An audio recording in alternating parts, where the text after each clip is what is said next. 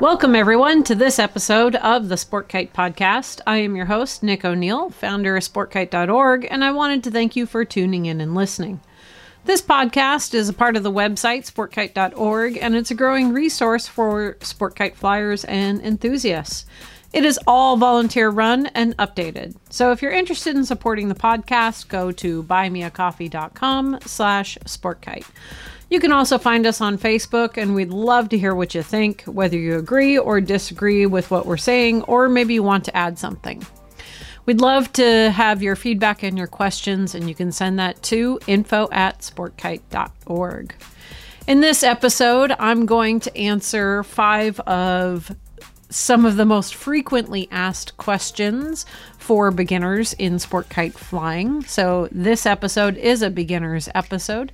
We have a whole bunch of questions lined up for intermediate and advanced sport kite flyers, and we're going to answer those when we have the group back together. So stay tuned for that, and let's go ahead and get started. All right, so I am oftentimes in all of the various Facebook groups of sport kite flying, and I'm also on Reddit and all the subreddits for all the various questions and conversations. I've read a lot of the old forums that used to be around, have some of the old kite magazines, and I also get quite a few questions sent in to the Sport Kite website and also to the Facebook page. And I kind of wanted to answer a handful of those in this podcast. So this episode is for the beginners as well.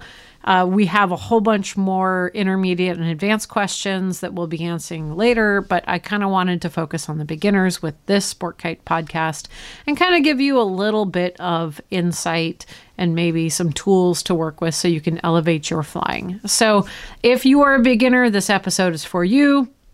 If you are not a beginner, this is a great episode to recommend to someone who might be getting into sport kite flying or has just bought their first sport kite. So yeah. All right. So I would say that the number one question that I see most often is, what do I do if my lines are crossed, or what do I do if my lines are twisted? And the initial response is nothing. Cross lines are not a problem.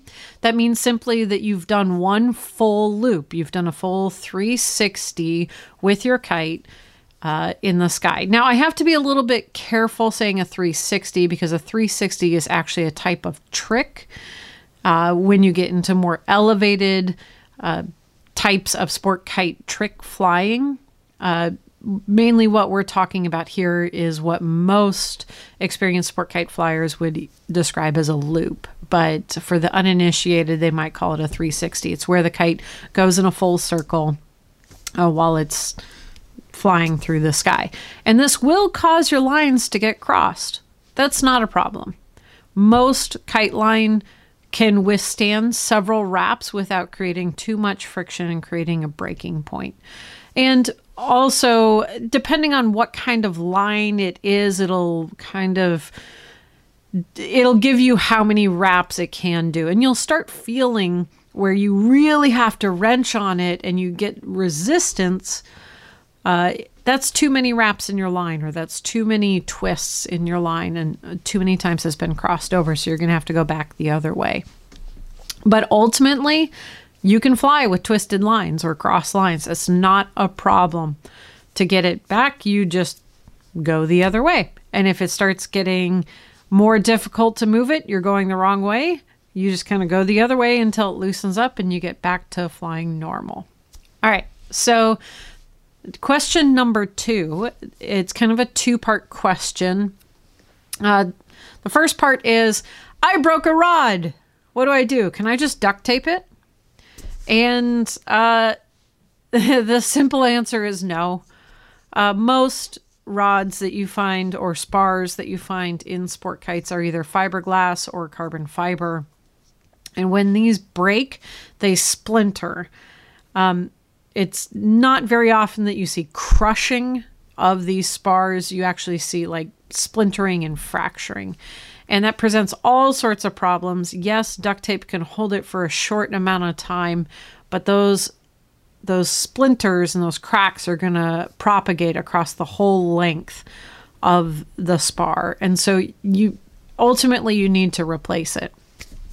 One of the dangers of having a broken spar and continuing to fly with it is that you can either have some of those pieces crack off and break into the sail and create micro punctures throughout your sail or through your leading edge. Or even worse, you have one of those splinters breaks off and goes into your skin. It's very, very fine. It's glass, or it's a little bit of carbon fiber. And those are rather painful. They're tiny little splinters. You might not even be able to see it. So take note when handling broken spars. If at all possible, you don't want to run your fingers or your hand up and down a broken spar. You're more likely to get some splinters. So the second part of this question is kind of a variation on the broken rod, and it's, I broke a line, can I just tie it together where it broke? No. And part of the... ultimately, you probably could, and you could fly for a little bit without too much issue. But one of the big problems is that as soon as you've broken a line and you've tied a line, you've now effectively made that line shorter than the other line. And this is dual line, quad line, all of that. You've now shortened one side, and you're going to have to overcompensate on the other side or retie the other side in order to make it work. Usually, if you've also snapped a line, you've created a friction point or a melting point somewhere along the line that caused it to snap, and that's not usually a very site-specific thing. It's just, it snapped where it was the weakest. So you probably have other friction points or melted points up and down the line in that area. So that snap is a good indicator of the line is toast. It's done. We can get into more of those specifics later, or you can go back and listen to, I believe it was the previous episode where I talked about lines, the different types of lines, melting points, stretch, stuff like that.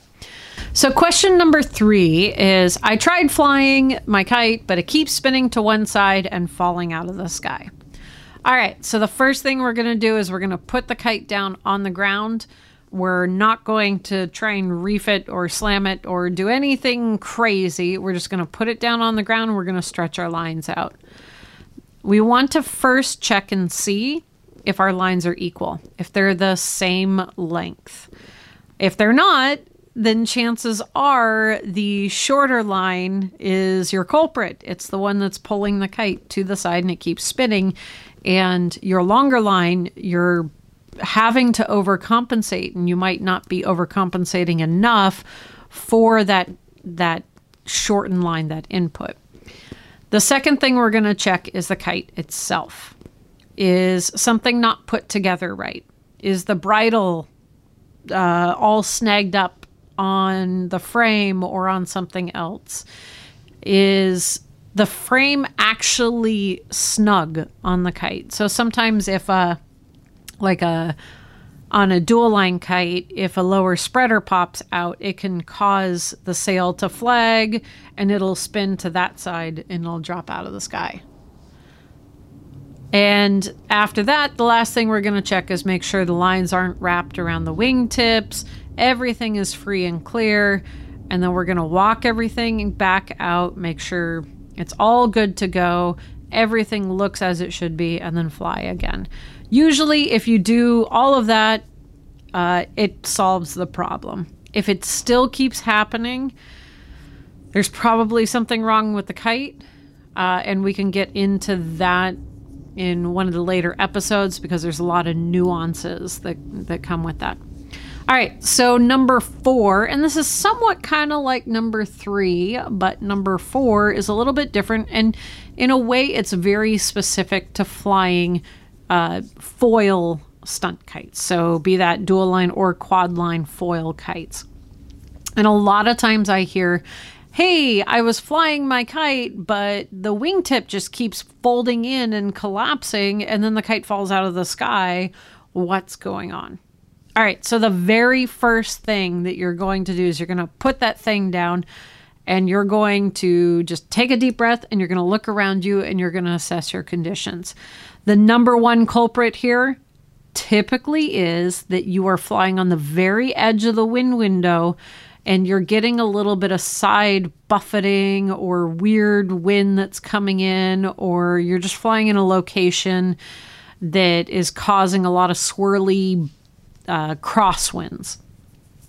When you have that and you're not compensating for it either by using your feet to gain ground or give ground or to change your relative position on your flying field, when you're not doing that, it causes that wingtip to lose pressure, and so naturally the kite wants to turn towards that, but it doesn't have the momentum necessarily to turn towards that because it's on the very edge of the wind window. So you lose your momentum, you lose your angle of attack, and now the wingtip falls in, and it may try to spin that way, but then it just kind of collapses on itself and falls out of the sky. So yeah, your number one culprit is you are probably flying it at the very edge of where it should be flown, and you have some funky winds. So try turning it back downwind of you, directly downwind of you into your power zone, flying in that main beefy downwind area. Or if it's flagging on the right-hand side, take some big steps over to the right-hand side while pulling on the left. See if that gives you enough pressure back into the sail by changing the angle of attack and changing your proximity and your location to the kite, all that stuff. So the second thing that we're going to check, and it's kind of like with the one before this, that the kite kept spinning to the side, is we're going to put the kite down and we're going to check the lines. We're going to make sure that the lines are all nice and clear, and that also when we get up to the kite, we're going to check the bridle. Foil kites have a lot more complicated bridle, or they at least have more bridle legs than a dual line kite or a quad line kite does. So sometimes what'll happen is if you put the kite away and like maybe you just jammed it into a bag and then you pulled it back out and you tied on your flying lines, you got really excited and you're like, yay, I'm going to fly. You might have passed the bridle through itself.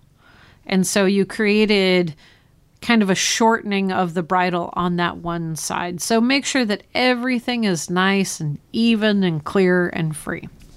All right, and the final thing here, and I hate to say it this way, but the final kind of culprit for a wingtip folding in on a foil kite is the kite itself. There are some very wonderful, good quality dual and quad line foils out there, like the Prism Synapse. HQ makes a handful. There's a handful of those. And then there are those that are really bad, cheap knockoffs. And they are readily available on websites like AliExpress and Amazon, and they seem like really good screaming deals. And well, they are really good screaming deals because, well, they are copies of proven designs without the expertise of flight and design and everything else in kind of in that mix. And so they are not tested, they're not proven.